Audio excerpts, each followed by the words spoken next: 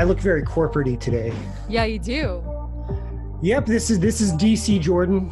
DC Jordan wears collars and fancy shirts from, I don't know where I got this from. Actually, you know what?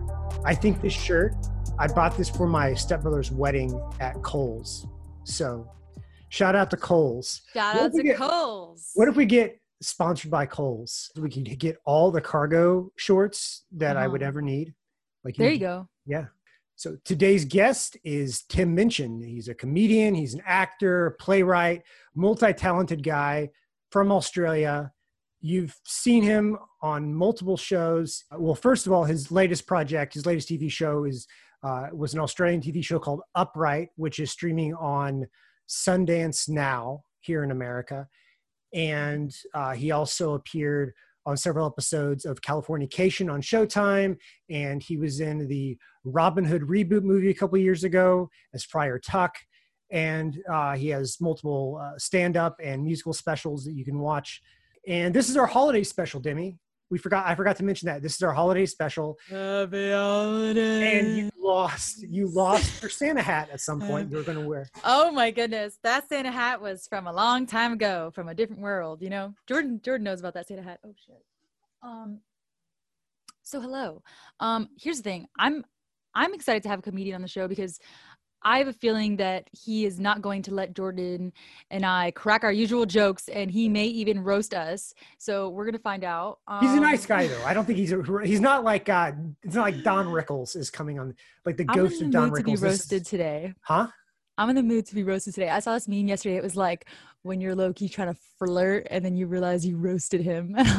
Yeah. Well, you know, like when you're a little kid and your idea of flirting when you're like 10 years old is to like, you know, make fun of a girl, make fun of a boy, you know, tease them because you don't have any idea how to flirt. Yeah, like that. I think I've you know, that's me. That's you. Sure. For sure. That's you. What, do you prefer the obvious flirt or the subtle flirt when it comes to guys? Oh my goodness. I like them both because when you're being obvious about flirting, it's kind of like you're confident, right? Like, yeah, that's hot. Yeah. What about you, Jordan? Tell us about your love life. Tell everyone. Oh boy, I've kept this private. You know, I'm a private person. You know what? Here's the thing: is I say I'm a private person. I know though. It's probably just because I'm single. Like if I wasn't single, I would be like, yeah, I got this hot ass girlfriend. Fuck that. we just went to the Adirondacks for the weekend. No, just kidding. Don't. It's not all that. It's not all that. Trust me. So this is our holiday episode, and we will be back after New Year's with one of Demi's favorites, Peter, Bjorn, and John. I'm already thinking of ways how I'm going to like present this to the world because I'm so excited. I've listened to them for so long, especially young folks. Like when you called me earlier to confirm that we're having them on the show, I literally for an hour listened to young folks on replay, just like reliving my old high school dreams. So I'm going to piss in my pants, Jordan. You're going to have to take the lead on this one. I really hope you don't, but I can. I've said that before for like 10 other artists, but I really do sometimes, you know, I just get so excited. Well, I'm excited that you're excited, and I'm also excited. And they're also excited. Since it's our holiday special, Demi, and I'm going to say sort of holiday special. Maybe I'll even make a little graphic that says sort of holiday special. Yes. What did you grow up really celebrating Christmas, you know, intensely, or was it more casual or? Yeah, I mean, we celebrate. I come from a huge Puerto Rican and Dominican family. So that mixture, if you're freaking from New York, you know, that's a party. You know, that's a party. So yeah. What kind of food are we talking about? So forget food. Let me tell you how lit we get. We get so lit. I've seen my uncles and aunts do the weirdest shit growing up. I can't even I couldn't even probably say that here because it's too explicit. But yeah, we party hard when the family gets together. It looks like a freaking Kanye West video or some shit. Not gonna lie. There's strippers, you know, all that. Wow. I'm kidding. I really feel like my Midwestern white boy Christmas really could use a boost after hearing that. Mm. I want to give a shout out to Demi's mom. Demi's mom is one of the steadfast supporters of Demi. Always commenting, always being supportive, always got the firecracker and fire emojis going, you know. Yo, you know what's so crazy is that let's talk, what's up with like parents on social media? I want to talk about that. First of all, she's lit. Your mom's younger than my parents, obviously. Okay, yeah. So my parents she rides are motorcycles. 60s. Okay. So your parents are not that old. So they're a little bit closer to the social media generation. And I think that has something to do with your mom's enthusiasm. You know what's funny though? I wonder what is like. I thought your mom for a while. I thought she was just like a fan, or just like some like, you know. Oh, that's so. Because here's the deal: we're not Call Her Daddy. We're gonna be Call Her Daddy. We don't have the audience that some podcasts do, but we do have like this small we have a niche this little army of listeners. So I thought it was one of those. My request inbox is getting increasingly large of people like literally just being like, hey, check out my music. And I was like, whoa, like, I don't know how to handle that, but it's pretty cool. I think that we're choosing artists that people actually are not just listening to, but want to know more about. And I don't know. I don't know any other podcast doing that. So it's freaking lit. So hello. For the listeners out there, for the viewers, I think Tim is here. Oh, he is. Yes. Tim. Hi. Hello. Tim, how are you? Just got to sort my sound. Hold on. All right. What? I think he's the first guest that has like official equipment. Yeah, Tim's got the mic arm, and we really appreciate the professionalism of your audio setup. Well, not yet. Well, now do you appreciate? Whoa! What did you do? I don't know. I'm magic. You are magic. I'm an actual magic person. I was watching your interview on Corden, your recent interview on James Corden, and you did your own sting for. Yeah, well, I generally have a piano nearby. It's like you never get over. I've never really got over that phase in my life where I'm a teenager trying to impress girls at parties, and it's just like, oh yeah, no, there's a piano. Oh my goodness. Oh yeah, no, I'll play. You better watch out. Demi's going to ask you out here in a second. Oh my God. Playing the piano. I can't. Putting me on the spot. I can't go out. He said I can't. Because of a pandemic and distance. But you do write songs about distance. There is a song that you have. I think you do. Aha. I write a lot of songs about being away from people because it's what I spent half my life doing. I'm kidding. You have your this new album out. You know, it's called Apart Together. But you mentioned in another interview that it was complete coincidence. This is not a quarantine-themed album. This was just the way it worked out. Yeah, it's sort of sometimes I think maybe I seeded the pandemic just to support album sales because my record has so weirdly fit into this year that it's almost like I created COVID as an advertising stunt. Oh my God. Yeah. If you're looking, we should have a look into that, is all I'm saying. So the actual lab that created coronavirus COVID-19 was actually in Australia, not China. Well, it's in China, but I own it. Oh, okay. Of course you do. Yeah, no, so it was called Apart Together is one of the tracks on the album, and it actually comes from the chorus being about how the song's sort of about love and falling apart, and how when you commit to someone for life, really what you're committing to is watching them decay and then die. And I thought that was quite a romantic idea, and so I tried to write a beautiful song about the fact that, you know, humans decay. And so the chorus goes, I think this could last forever, girl, let's fall apart together, which is very sweet. And then Apart Together became the title of the song, and then that became the title of the album. And then some months later, it became a hashtag related to this chaos plague. And but actually, the album as a whole has had a different light shone on it by this year, because there is a lot of material about being away from loved ones and what home means and the passage of time. And it's quite a reflective record with lots of stupid lyrics. So yeah, it sort of fits the year a bit. Do you feel like when it comes to love that you're a cynic, or do you believe in that movie romantic kind of love that it can exist?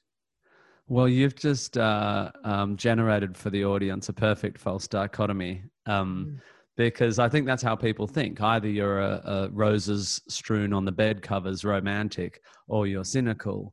And I try very hard and have sort of built a career occupying the space in between, which is I'm addicted to or compelled to look at life in all its horror. I'm completely unseduced by magical narratives of soulmates, and the world's a chaotic place. But I think the whole goal of art, from my point of view, is to find the beauty in that, not to talk about love as some esoteric, fairy tale, but to go, oh no, love's tough. And in my album, there's songs about fidelity, and all through my comedy career, I've been doing the same thing, which is saying, oh no, there's beauty in the brutality of it. You've just got to see it. You don't have to either be wine and roses or there's no such thing as love. Wow. Tim, tell us about your first love. Oh, I'm married to her. I mean, so the one person that you really loved is the person you married. You're not one of these serial, like, falling in and out of love kind of people because of this rationalism. No, well, it just happens. I mean, partly because life is chaos, and sometimes you meet the person you're going to stay with forever if you're going to do that when you're 40, and sometimes when you're 30. I met mine at 16 and a half or whatever. But we broke up for a couple of years, and that old story. But Sarah, who I'm married to, who's asleep in there somewhere, and is the mother of my children, she is my wife, was my first, girlfriend, proper girlfriend. I lost my virginity to my wife, is what I'm saying, guys. Oh, wow. Yeah. That's beautiful. Sexy. That's sexy, right? Sexy, yeah. Now, sexy. I got to tell you, Tim, this is sort of our holiday show, so to speak. It's the last show that will go up before Christmas, which is great. Considering you're famously not Christian, famously rational, famously not a fan of organized religion. But how do you feel about the holiday season, the cheeriness of it, the warmth of it? Do you enjoy any of it? Oh yeah. Well, actually, in Australia and to an extent in England, my best known song is a Christmas song, and you've set up a perfect segue. You can play it for your listeners. It will make you cry. And again, it's exactly the same. My whole career is about finding the beauty without the escapist narratives, right? So I'm not particularly not a fan of organized religion, although I suppose what I'm not a fan of is the bad bits. And the more religious you get, the more bad bits there are, because the more removed you are from reality, right? The more in it you are, the more likely it is you'll misbehave based on a false moral impetus, right? Anyway, so that's how I feel about religion. But my Christmas song, which is called White Wine in the Sun, I wrote, in fact, 14 years ago, virtually today, because my 14-year-old daughter, who is currently downstairs, passed out with her 8 friends who she had, because school finished yesterday, and she turned 14 a couple of weeks ago. So they had a big hair dyeing party. So our house is destroyed with hair dye. That sounds like colors. Just all colors. They all bleach their hair, and they're the kind of queer, quirky group at school. And so they're all just all over our couches. I mean, they're just 14-year-old girls are just so feral. Anyway, but that means that, because I wrote White Wine in the Sun this week 14 years ago, because when I had my first kid, Sarah and I had just moved to England, and we had our first baby in a freezing English winter away from all our family and stuff. And I wrote a song really, that starts being a song about Christmas and how I don't really believe in religion, but the chorus says, I'll be seeing my dad, my brothers, my sisters, my gran, and my mum. And it's a family song. And then you realize halfway through the song that it's actually about a compulsion I had, like the strongest emotional pull I've ever had in my life to get this baby on a plane and bring her back to Australia and dunk her in the ocean, you know. So there's sacredness in all this stuff, in that pull home, in that desire for family, and the desire for ritual to baptize the kid in the Indian Ocean. These are the compulsions that make us build religions, but you don't actually need religions to feel them. You don't need religion to transcend. There are different narratives built on a more materialist interpretation of the universe. Hey, I talk in big sentences. No, I saw when you were on Russell Brand's show. Oh, yeah. Well, he speaks in big sentences. Tell me about that. You guys debated rationality and spirituality. What are your thoughts on Russell Brand and his whole thing that he has going on?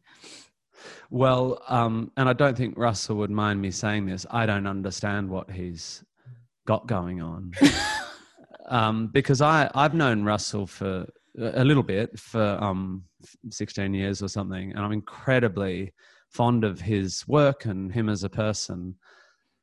But his linguistic or semantic habits, for me, that they don't, and it might be because I don't listen to I tend to listen to him when he's debating, or I talk to him when he's debating, and he gets a gallop on, right? And I feel like what Russell's habit is, and I haven't said this to his face, but he could listen to this. So I'm not being, I'm being critical, but I don't think I'm being mean. I think, and I recognize this because it's in me, and I try to temper it. He is motivated by making sure his audience know how bright he is, and his language can obfuscate his intent, right? Like I just did then by using the word obfuscate. I'm trying to show you I'm smart, but in doing so, I used a word that half your audience won't know. So I shouldn't have used it, right? Russell does it all the time. He's trying to get a point across, but he's actually getting in his own way because he's very smart, one, but needs to prove it all the time too. And I totally get that. I recognize it because it's like a freaking mirror. But when we were talking, I was writing down notes. And I usually don't have to write down notes because this is my job. Discussing ideas, trying to clarify esoteric concepts and trying to listen to them and reflect on them is my job. I'm okay at it. But I was writing down notes because I'm like, I have to get back to this because he's galloping straight through all these completely what seemed to me false premises about love and capitalism and stuff. And I'm like, he's not actually...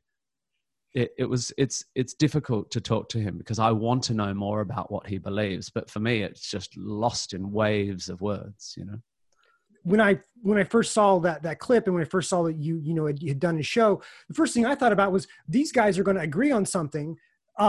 Russell Brand, he's a big advocate of the separation of church and state. So at least you at least have that common ground, right? Oh, we've got so much common ground. I think that's where the conversation ended. I think we have almost 100% common ground, except that he has a narrative about it. No, we don't. I don't think that rationalism is the enemy of peace. I think that the flaws in his critical thinking are flaws in his critical thinking doesn't sound quite right, but obviously that you cannot argue a priori that capitalism and rationalism, or not that they're together, but rationalism, that scientific rationalism, that the scientific method, and discarding your psychological and neurological biases and all the things that science says, you can't a priori argue that that's the enemy of the forward movement of humankind and peace and love. It's a non-starter as an argument. And he takes it as the starting point, you know. He just sort of asserts it. But I don't think I've spent enough time with him. So I am definitely misrepresenting him here, which is why it's important that people like us talk if you're interested in this conversation. Yeah, well, you can go check out the interview with Tim and Russell on YouTube, and you can hear what we're talking about. I admire your career because you've done so many different things. I grew up a theater kid, and your theater work is just your body work, you know, co-writing Matilda and Groundhog Day, the musical. And when I'm going through your bio, I saw that, you know, you did that Shakespeare's birthday thing, the Shakespeare Live thing a few years ago. And you're sharing the stage, sharing this with all these legends. You know, Ian McKellen, I think Helen Mirren was involved, correct?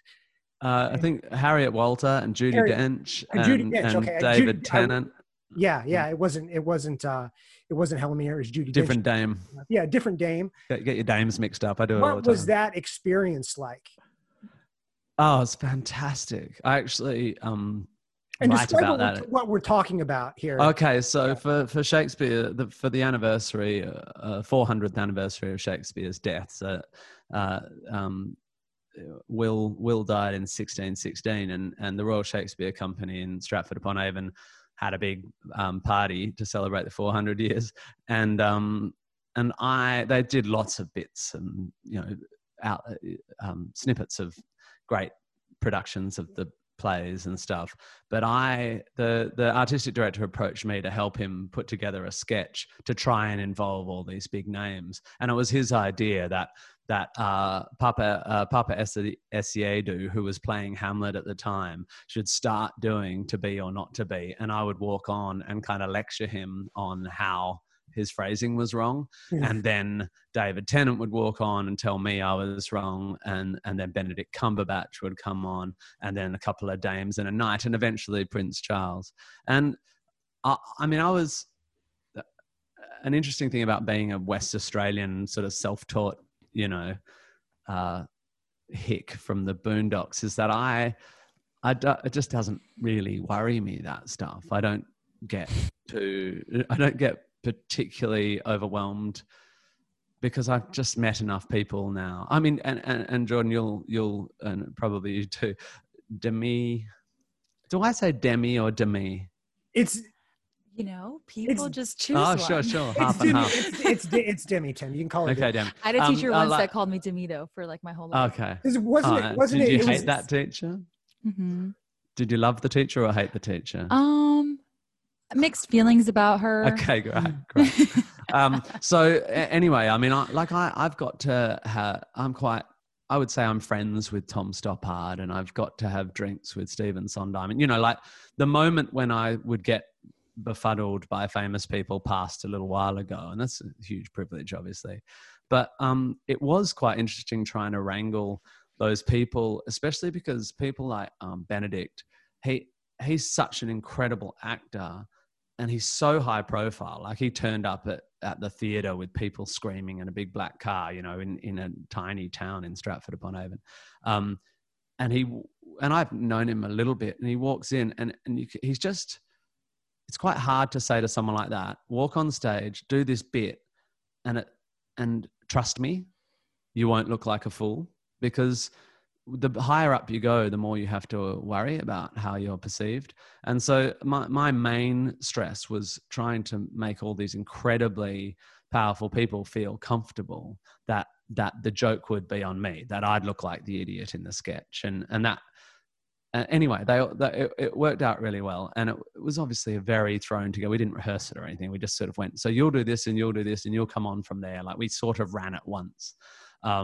And, you know, I look back on it now and think that could have been funnier, but I actually wrote about that night in my song from the album, which is called Talk Too Much, Stayed Too Long. I refer to sharing cigarettes with knights and shooting tequila with dames, because that night ended up, I had a moment after the sketch was done, and, you know, I'd sort of given Prince Charles a cuddle. We were up in the change rooms, and Harriet Walter and Judy was on stage doing a bit of Titania from. I like how you say Judy just very casually. Like Judy. Jude. Yeah, oh my Judy. God, she's so funny. She's so hot. Anyway, she was on stage, and the sound of her speaking these words that I've loved all my life, doing monologues from Midsummers were coming through the tannoy. And Ian McKellen, who I've known a little bit, was like, sitting there having a cigarette and talking about when Judy was young, she had the foulest, oh God, she was naughty, And then, and Benedict Cumberbatch was like, oh, could I have a puff of the cigarette? And Tennant was there. Tennant's a huge, incredibly supportive advocate of my work. Like he's been coming to my gigs for years, so he's there wanting to talk about my songs. And the moon rose over the Avon River behind the trees, and I'd had a whirlwind 10 years, I guess, by this point, much of which was in Stratford, where Matilda opened, which was the thing that really changed my life. And I don't often in my career or life have moments where I really land, because I'm always thinking, what's the next thing? And, I haven't had many moments in my life where I'm like, I made it or I did it. I don't have those feelings.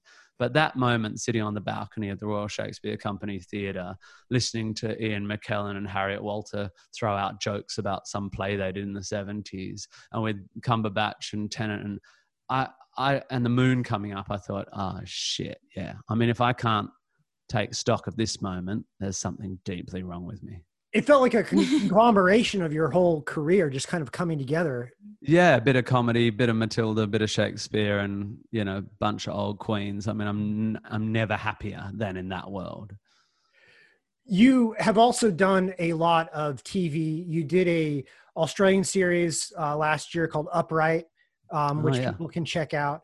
That show was filmed out in the Australian wilderness. Mm-hmm. And it had to have been surreal to have all this open space, this desert, this whole huge landscape in front of you, but yet you have this huge TV crew like right next to you, and you have craft services and all the thing, and animal trainers, I'm sure, because there were lots of animals involved.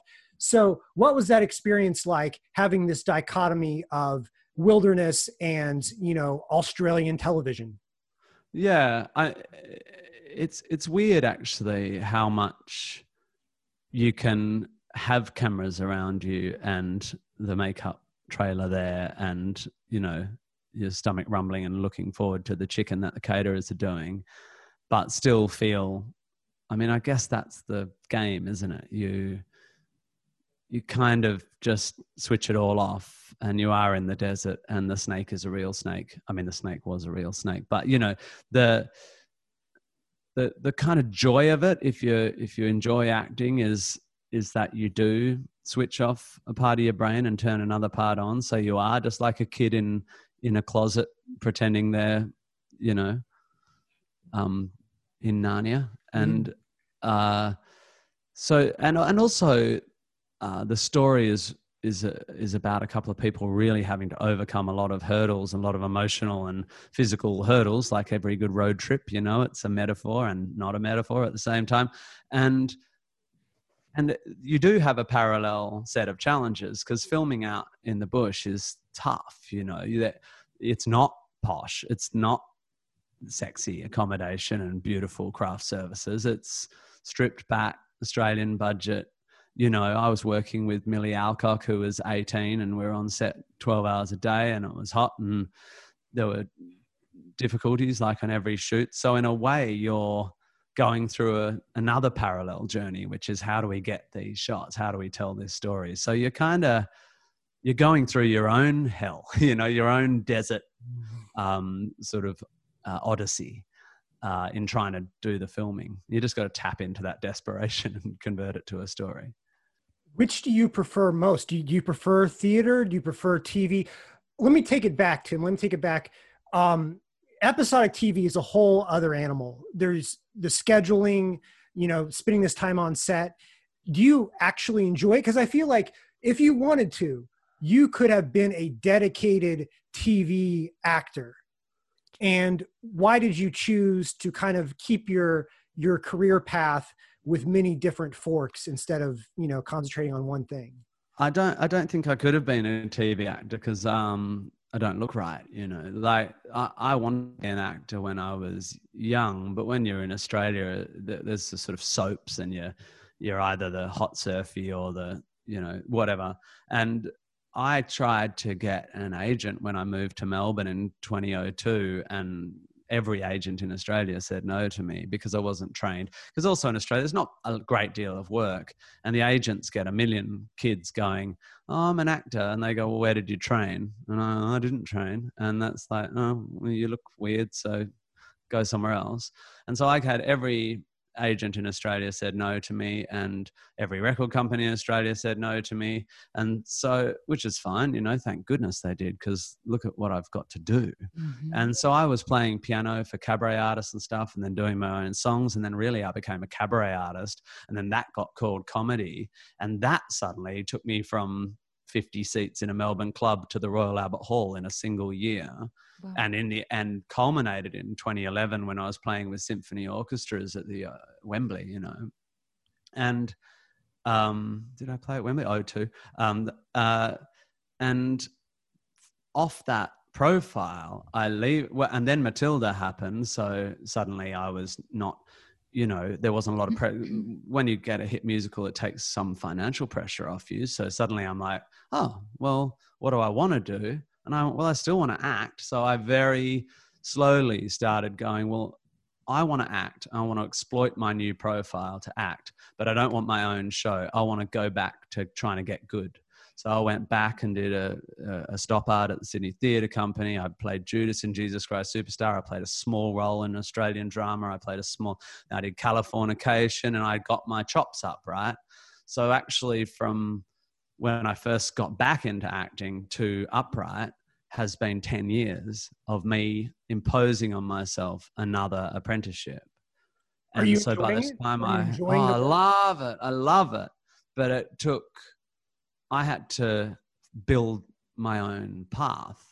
I don't think if I hadn't have done comedy and stuff, I wouldn't have succeeded as an actor. It required, I mean, my career is a huge amount of luck, but also a testament to absolute stubbornness.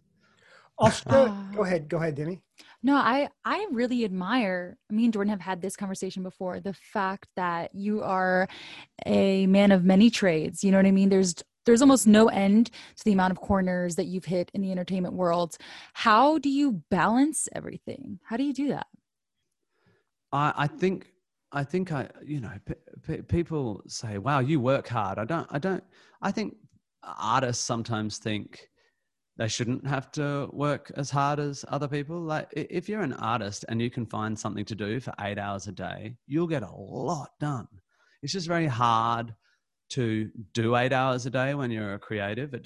Your brain doesn't work like that. Usually I get like a couple of good hours done. If I'm writing, the sooner I get to my computer, if I can wake up at 7 and get a coffee and start working, I'll get all my best work done before 9:30, and then it's diminishing returns, right? But I'm so lucky because if I'm not writing, I can practice and just play my piano, or I can get on the phone and have some meetings about developing something else. So the balance allows me to, the multiness of my career allows me to get more done because I can fall into a hole with my writing and then fill that hole with something else. But the balance is hard. I mean, I'm pretty anxious, you know, like I for a laid back person, I have a lot of, you know, it's not for everyone. I wouldn't say everyone would love my life. There's a lot, you know, and most importantly, I've got these kids and a partner and a big family, and you know, some of my family go through their struggles, and the balance is actually more about getting that stuff right, being a good dad and being a good brother and son. That's the stuff and then the final piece is the Russell Brand stuff, is when do I reflect, when do I get to sit and chill and spend time and stuff. So yeah, the balance is in carving out space where I'm not working, actually. You mentioned Matilda, and I talked about Groundhog Day earlier. Writing a musical based on a beloved source material, be it Groundhog Day, the movie, Matilda, the book, where do you even start with that in terms of structuring the play, thinking like, I need to put a song here, I need to do this, I need to do that, and then the logistics of actually staging it, doing table reads, that sort of thing. Like, where do you even start? Well, happily, it doesn't start with me. There's people whose specialty it is to get it started, you know. So on both of those cases, the ball was already rolling, and they brought you to do your thing. Yeah. Well, Groundhog Day, obviously the text existed, and Matthew Warchus, who was the architect and director of Matilda, rang me up and went, I want to go for Groundhog Day. I want to get in touch with Danny Rubin and try and get those rights. Are you in? And I went, yes. But Matilda there was already a script, and Groundhog Day there was already a script, and which means you know what your story beats are. And then the main job that I think that the main thing that allows me to work in musical theatre is not my songwriting, but my capacity to make decisions about who sings what when, right? So your central question is, how do you decide who sings what when? And that's a really fun, complex conversation. Like, what needs to get done? So, and it's many factors. Like, what character do we want to hear from? That's the easy bit. In this, where it's like, where do you put a monologue in a play? Here's a character. Something major has happened to her. We probably want to hear from her. So, right, she's going to sing. But what was the last song? Well, the last song was a ballad from a soloist. So do we need a chorus here? What do we want it to do stylistically? How do we want the audience to feel emotionally? What do we want to say about the world at large? Because songs in musical theatre should also, you know, reflect not just on this story, but on the macro story. What do we... Or to put it another way, how does this particular song feed into the larger themes of our piece? Well, the old like Rodgers and Hammerstein formula was they always made sure that there was at least one or two songs that could stand alone as songs that you could sing, that you could put on a record. So do you think in those terms as well? If you're putting so famously, I don't care, and it probably limits the popularity of my musicals. Although I would say with Matilda, I mean, there's When I Grow Up, I suppose, and Naughty. There are songs that can come away from the show. But Groundhog Day, Groundhog Day is so interwoven. Even if you listen to the album of Groundhog Day, it barely makes sense because we had to cut, because the songs came in and out of dialogue the whole time. And we had to sort of cut the dialogue to turn them into discrete numbers, but it's not actually how the musical worked. And when I've had critics say about my work, well, you don't come out humming a tune, and my response is, I didn't want you to come out humming a tune. It's just not interesting to me. What I want is for the audience to feel how I want them to feel in the moment. I'm not trying to sell singles. And I'm not trying to, it's so easy to get an audience to walk out humming a tune. You just repeat it lots. It's just that simple. Everyone's like, that was a great hook. It really stuck in my head. No, they just played it 12 times, 20 times, 112 times. There are repeating themes through all of Groundhog Day and Matilda and stuff. But if the repetition of the theme, for me, clashes with the emotional intent of the moment, the theme goes. You don't let the emotion of the moment suffer because you're trying to get the audience humming a tune. Now, maybe that means I'm not very good at my job, but actually for me, it's just like a different style of musical theatre. I'm not there to win Tonys. You know, like when we wrote Groundhog Day, the Broadway producers were like, you have to write a song that's good for the Tonys. And I'm like, what? No, I'm not writing a song for this play that you are worried is going to look good on the stage at an arbitrary awards ceremony that someone made up so that it could make money. Like that's insane to me. Absolutely insane. I love the Tonys, but that's the cart dragging the horse, isn't it? At what point did you wake up as a little boy and say, hey, Mom, Dad, like, I'm funny. I'm going to be an entertainer. You know, like what was that moment for you? I think I think I first thought I could be a professional artist when I was like 24, and I'd already written 6 scores for theater and done about 1,000 gigs. So you didn't have that, there's that cliche about performers that, I did plays for my neighborhood. All the neighborhood kids would come and the garage door would open and we would do blah, blah, blah. So that kind of situation. I got a bit of that. I got, we did plays for my, I'm one of 4 kids, and we'd get together with our cousins and we'd put on plays and sing around the piano, and my brother and I would play, and we had bands since I was a kid, but I didn't have the self-belief. I'm very, not only did I not believe there's something very American about a narrative that I've spoken about this before, but it's not American, but it's very popular in America. I don't know what its origin is, but that you at some point in your youth have a dream, and you set about to achieve it. And it's often about something gross that's like, I want my name in lights, or I'm going to be rich. All this stuff that's just it's just terrible goals. Mm-hmm. Like, if your goal as a kid is to have your name in lights, your parents are doing it wrong.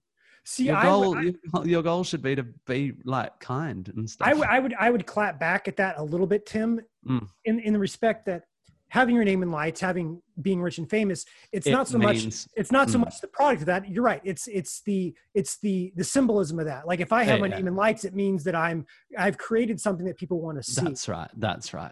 But don't you think sometimes the name in lights becomes the goal, not the? I hear people talk all the time, and I think exactly what you just said there, Jordan. I think they're missing that bit.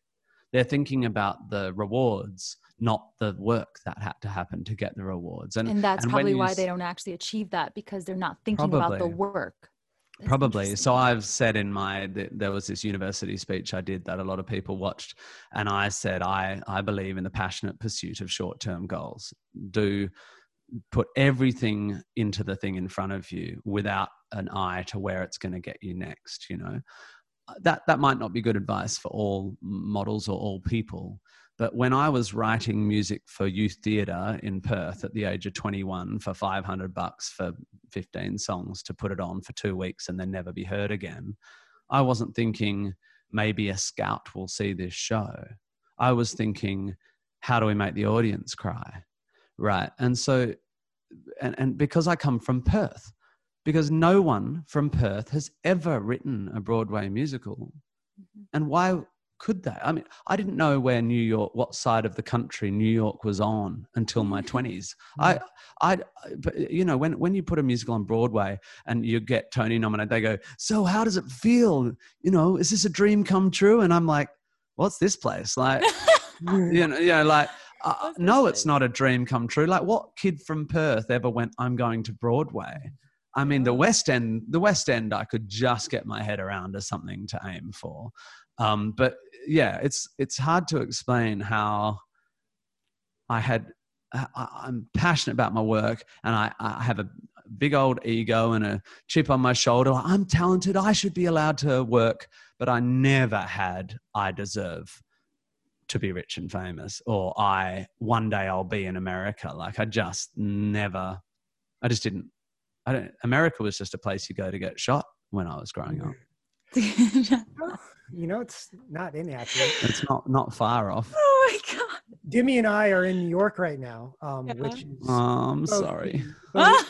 No, I mean, I love New York. I'm sorry you guys are locked down. I mean, it's a tough time. We're not. Yeah.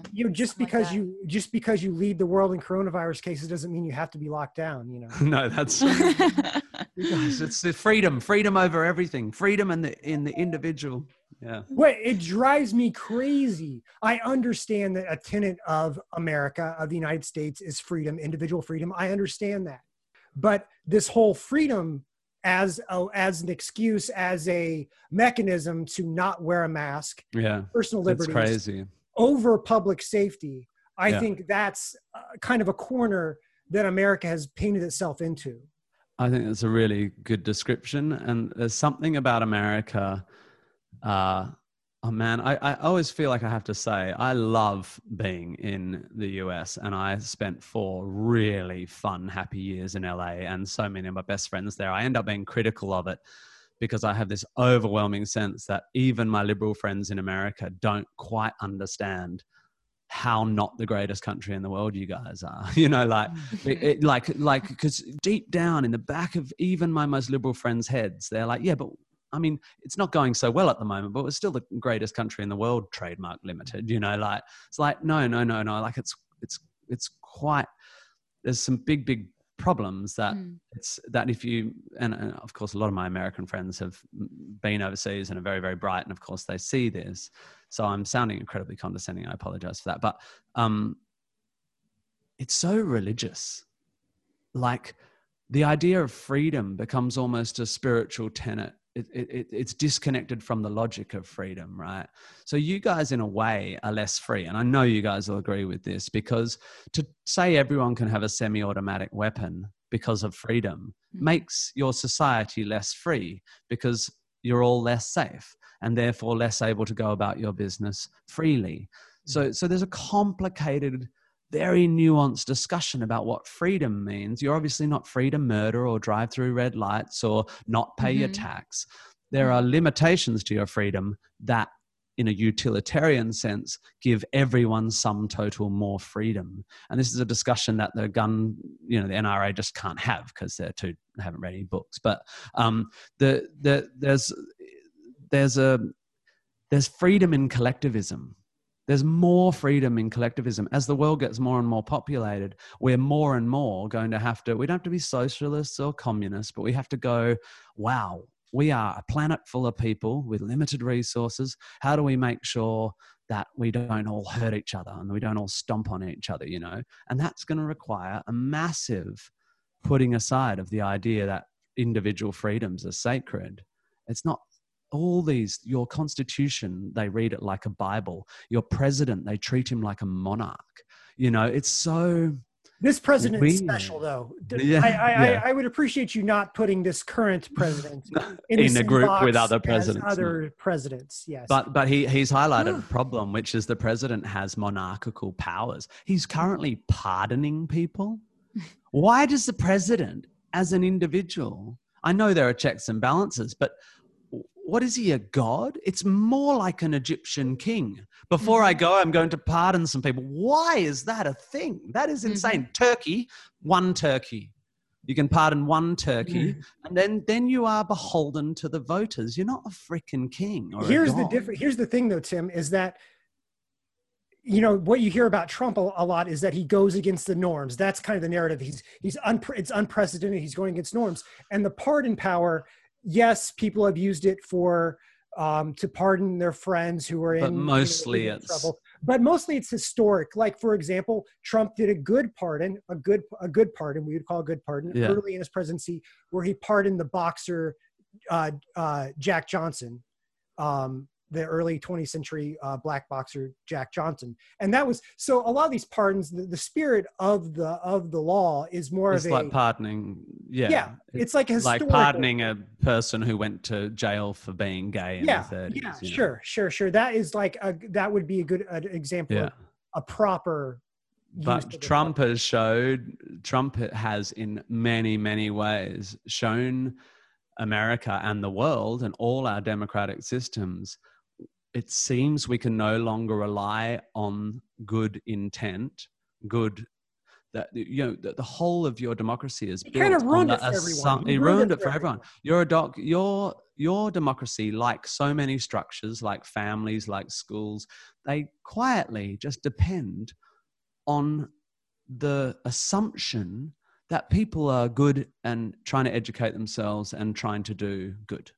That's your democracy, for all its checks and balances, really only works if the person is not a narcissistic psychopath. And the fact that there is a system whereby a narcissistic sociopath can get into power and then like pardon people, unfortunately, your innocent halcyon Pollyanna-ish days are over. You're going to have to change your constitution so it never happens again. Now, are you going to change your constitution? Are you fuck? I do want to clarify that I'm not anti-American. I like living here. I appreciate the freedom. I just Oh think God, that, yeah, of course, yeah, it's a fantastic country. It's just not as it's a bit broken. But there is. I'm not in this school of thought. But you know, Demi and I live in this artsy music world. Demi is being humble, but she is a trained opera singer who went to LaGuardia High School, the Fame High School here in New York. Very talented. So we're all in this scene together, and there's a lot of anti-capitalist, pro-communist sentiment here in New York. And you know, I'm not part of that school of thought, but it exists, and I think it's important that we acknowledge we can't sweep opinions under the rug like they didn't happen. You know what I'm saying? Yeah, that's right. And I mean, God, I'll get off this. I'll get off this podcast and worry that I'll get in trouble for something I said, because I'm obsessed by. I mean, the trouble is everyone conflates everything. So the comment that having a president that has more monarchical powers than democratic powers is problematic when the president's a bad person is uncontentious. That's an uncontentious thing to say. No one could argue that it's good to give kingly powers to a bad person in America, right? There's a whole discussion about whether Trump's a bad person, which I think is completely uncontentious too. And I'm happy to, you know, if you want to come at me for that, then you just don't know what a bad person is. But the other stuff, I'm not commenting on his policy, actually. I mean, I could, but I'm not going to, you know.